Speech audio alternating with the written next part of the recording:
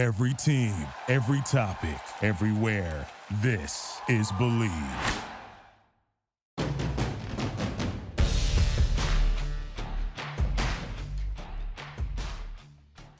In the Gun, episode 73, I'm Skylar Callahan, filling in for Wesley Euler and Owen Schmidt, and I'm joined with Jed Drenning, the signal caller.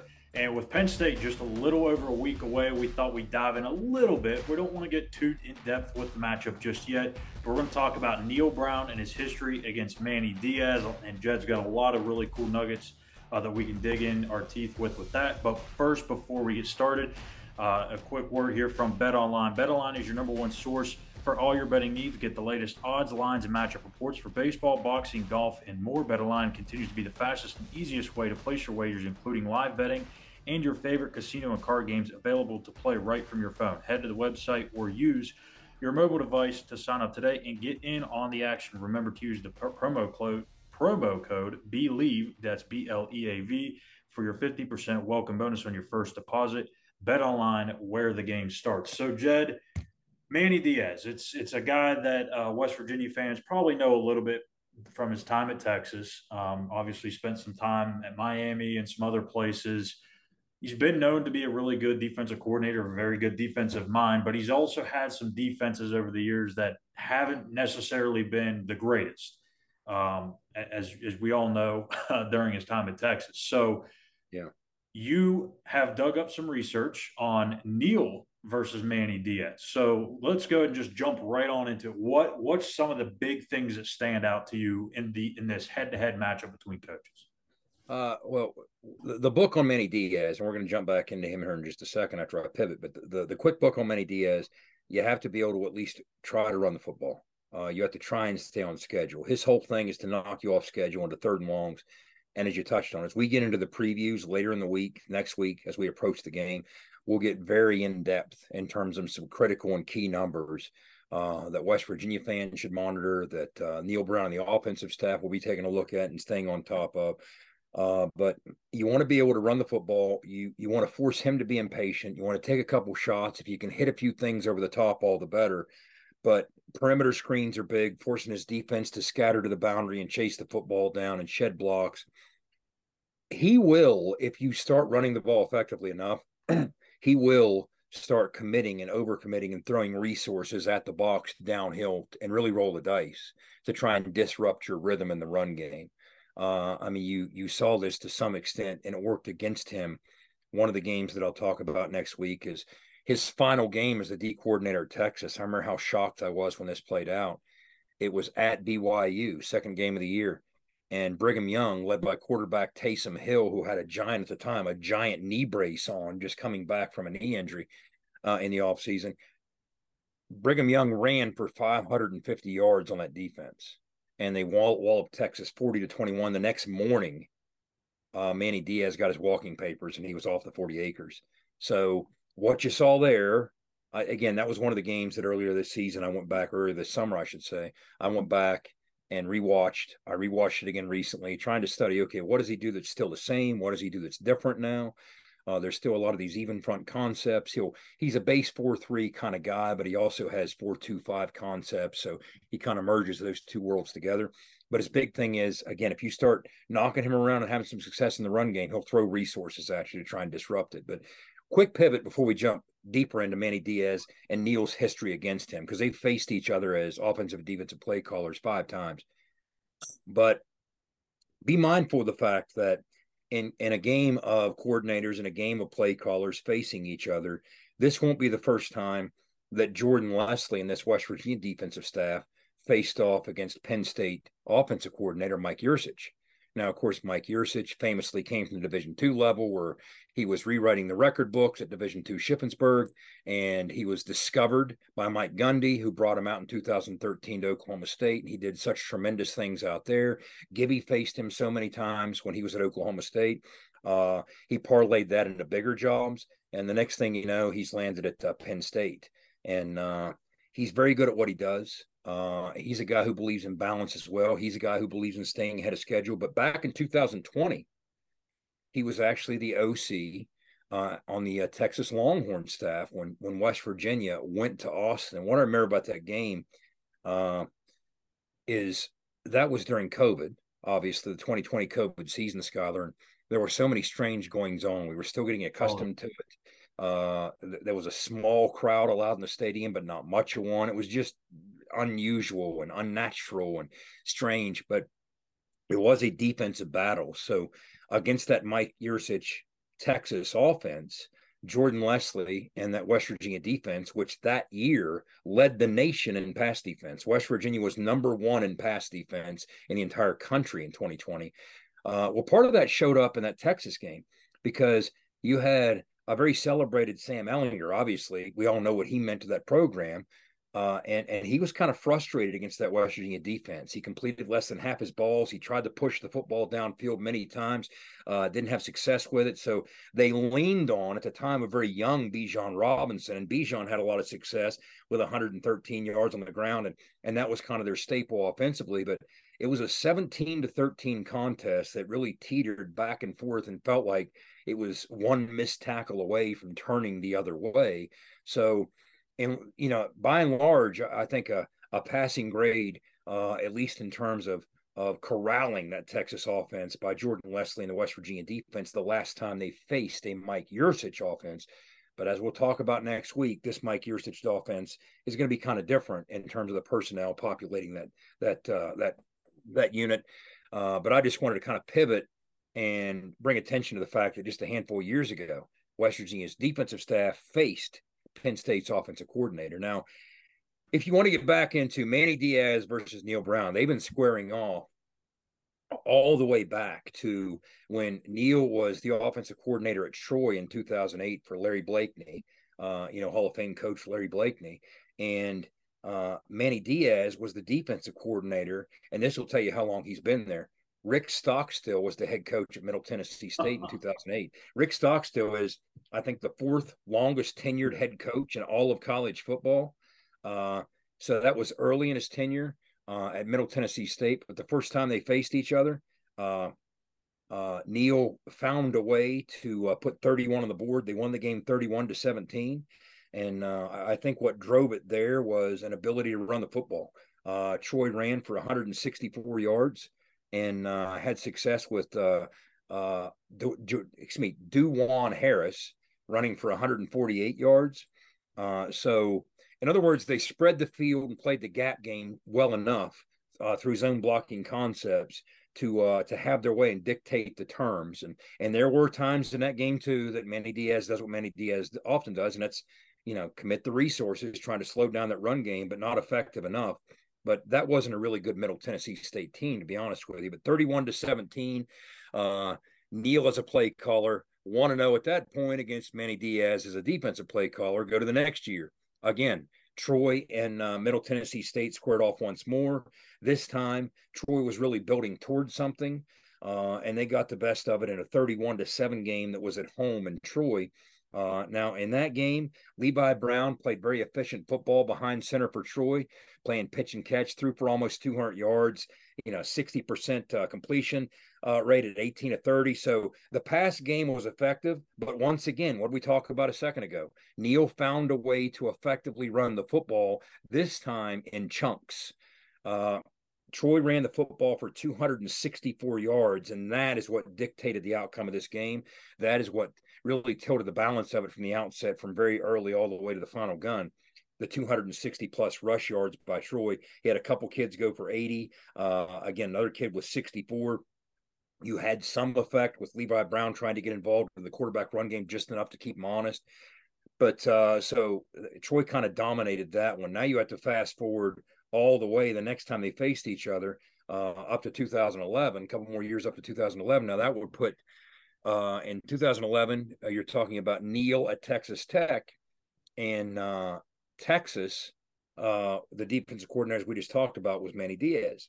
Now, if you remember, why Neal was brought in as the coordinator at Texas Tech was continuity. In other words, they had a falling out with Mike Leach. but they didn't have a falling out with the air raid offense that Mike Leach was known for. So they wanted to bring somebody from the air raid tree in to replace and Mike Leach offensively and continue to run the same style system that they did. And that's, of course, a guy who was a wide receiver for wide receiver coach Mike Leach at Kentucky and Neal Brown. So what you got was a much more wide open version of what Neal did offensively. And that's what the numbers bared out. Threw the football 55 times in that game. But again, they were very overmatched against that Texas football team. I mean, that was a pretty good Texas team on both sides of the ball. And Texas kind of had their way with it 52-20. And that was at DKR in Austin. But Seth Dagey, blast from the past, the name we've talked about quite a bit with Neal's history with the Dagey family, 40 of 55 for 381 yards, but a lot of that was kind of between the 20s. All right. So it was empty calories, so to speak, or hollow calories, so to speak. So, and the biggest thing is this was a situation where Manny Diaz, with the superiority that he enjoyed in that game from a personnel standpoint, did dictate the terms, did get to reduce Neal down to a one-dimensional offense and force him to do nothing but throw the football and really drop it even a pretense of the run game. I mean, Texas Tech managed only 30 yards on the ground. So they were much more predictable in that game, and it was a blowout as a result. A year later in 2012, this is the same Texas Tech team that Mountaineer fans remember handed us our first loss as a Big 12 member when we got run out of the yard there in Lubbock. This Texas Tech team was 6-2 when they faced a Texas Longhorns team that was 6-2.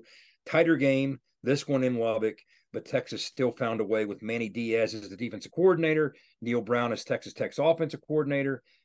Texas prevailed 31-22. A couple things to look at here. Again, you could see Neal trying to get back to running the football against Manny Diaz, but didn't quite have the success that he wanted. He got up to 112 yards, but not to the point that they could really be truly balanced. And they still had to lean on Seth Dagey in the pass game far more than they wanted to. So they threw the football 24 or 44 times, I should say, for 330 yards. But again, just 112 yards on the ground, so more predictable. They fell behind the sticks quite often, which is exactly what Manny Diaz wants you to do. And as a result, they were only 4 of 14 on third down.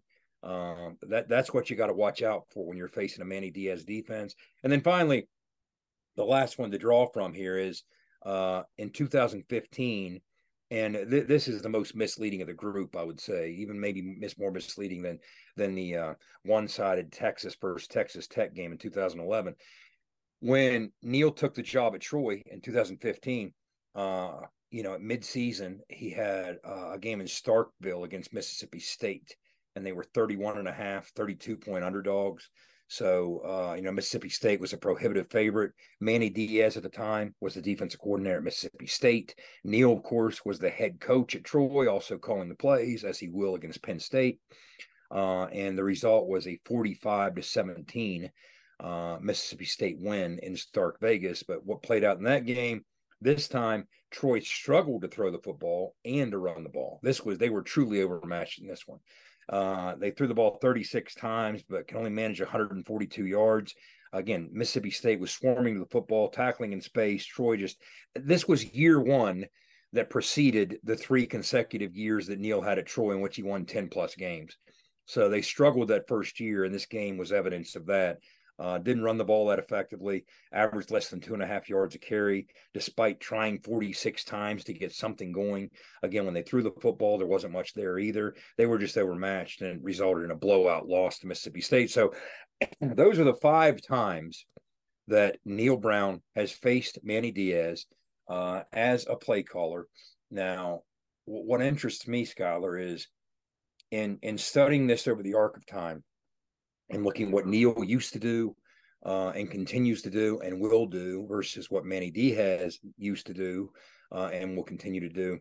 I do think that Neal has evolved in terms of what he tries to do, approaching the game offensively, more so than Manny Diaz. I mean, when you watch Manny Diaz, to some extent, even 10, 12 years ago, you're still getting some of the same stuff. In other words, a lot of creative, even front concepts. He wants to knock you off schedule, give you exotic blitz looks. He's a big creeper pressure guy. We talk a lot about that with Dave Aranda. In other words, he is very good at getting the best of both worlds. Normally, when you bring pressure, you're sacrificing numbers. Let's say it's third down and 8. Well, ordinarily, if you have a blitz package dialed up on 3rd down and 8, that means you're throwing resources because you're in man coverage. And let's say you're bringing a 6 or 7 man pressure. Well, that doesn't leave you nearly as many resources in coverage. So you put yourself at risk on the back end. But what he is very good at, as is Dave Arand at Baylor, these creeper pressures. In other words, you show something on one side, and then what ends up happening, you might show a 6-man pressure, but what's going to happen is only 4 guys are actually going to come, and they're going to chop up the front with a stunt game, and you're not sure who the 4 are going to be because one of those guys is often off the 2nd level or even a DB off the 3rd level, and it's difficult for the offensive line to account for it. So often you might have half of your offensive line standing there useless, just whipping on air, while you have kind of a 4-on-3 situation on the other side. And now he's got you, and he has numbers in coverage. So that's what leads to the high sack totals, the high tackles for loss totals. Again, we'll get much more specific and in-depth and granular with these numbers when we do the actual preview. But that's kind of what you're looking at now. I mean, I just don't know that what Manny Diaz is going to be lining up against on September 2nd under the lights in Happy Valley is the old school true air raid that Neal might have flashed, for instance, when he was at Texas Tech. This is a different kind of version of that. And that's the big question coming out of camp. How different? And the beauty of it is nobody outside the building truly knows the answer to that, including Manny Diaz. Now, he can speculate and prepare 2 or 3 different plans based on what he might expect to see. But whereas the book's out on Manny Diaz, but I'll tell you what, it's a book that paints him in a very favorable light as a creative defensive play caller. And you got your hands full because not only do they populate that defense with incredible talent, but the packages and the positions they use those packages to put those kids in is pretty incredible. So it's going to be paramount to stay on schedule against these guys. And you'll hear all the numbers why next week. But this is the beauty of this. There's a lot of guesswork early in the season. And I mean, if you're Penn State and you're sitting there in those defensive breakout rooms and you're putting a game plan together that's going to also involve contingency plans, and you're kind of looking at what populated our roster toward the end of last year, what's happened in the quarterback room, question marks there. Nobody outside the building knows the answer. What we have returning in the running back room, what we did in the portal and the receiver room, what we have returning in the O-line room.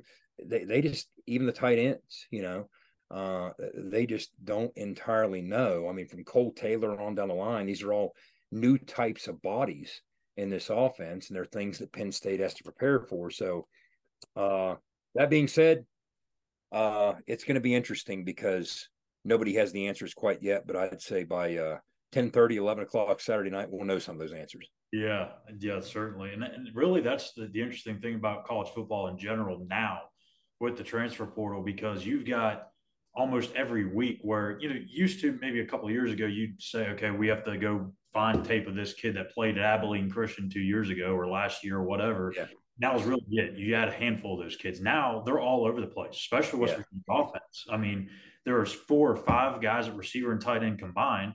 You mix in, the question marks at quarterback, and then even defensively, for Penn State's offense, when they have to go start the game planning, there's going to be a lot of question marks there because they have a lot of transfers too. So there's a lot of guessing game going on early in the season already. But when you start mixing in the transfer stuff, it gets a little hairy. But real quick, before we get to the next part of this here, this episode of ITG is brought to you by our friends at Toothman Ford. We all know cars cost less than Grafton.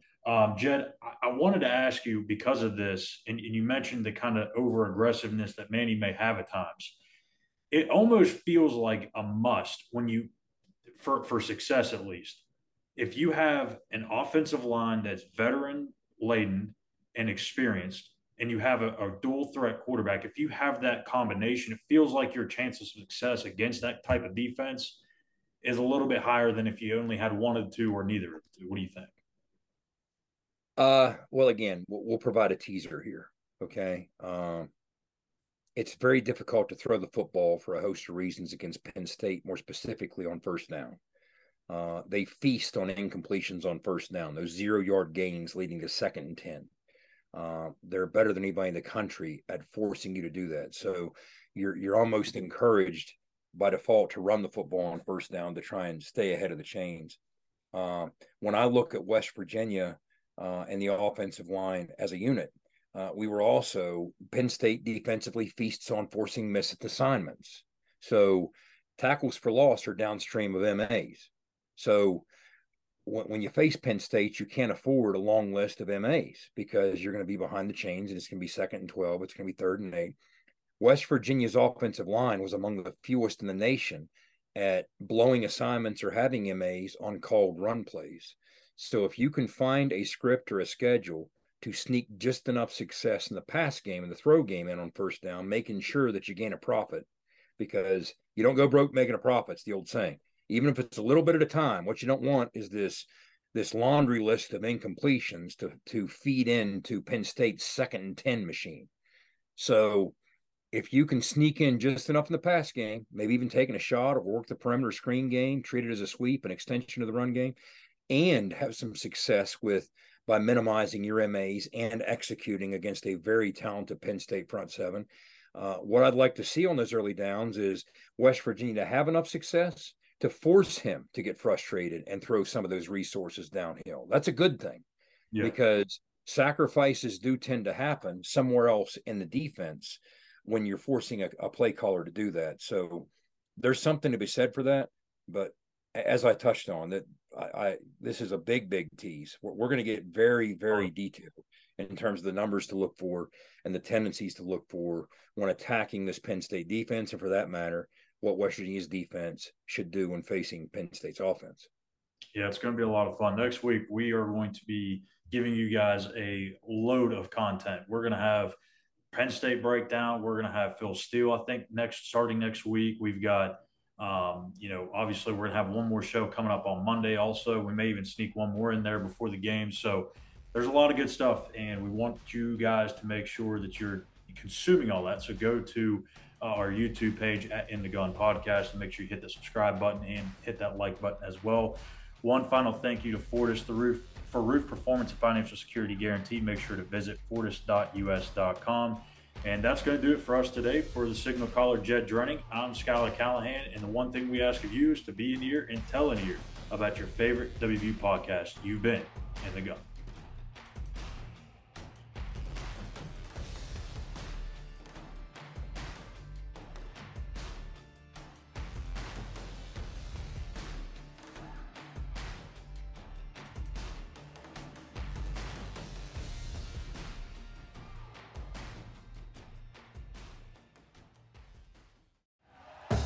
Thank you for listening to Believe. You can show support to your host by subscribing to the show and giving us a 5-star rating on your preferred platform. Check us out at Believe.com and search for BLEAV on YouTube.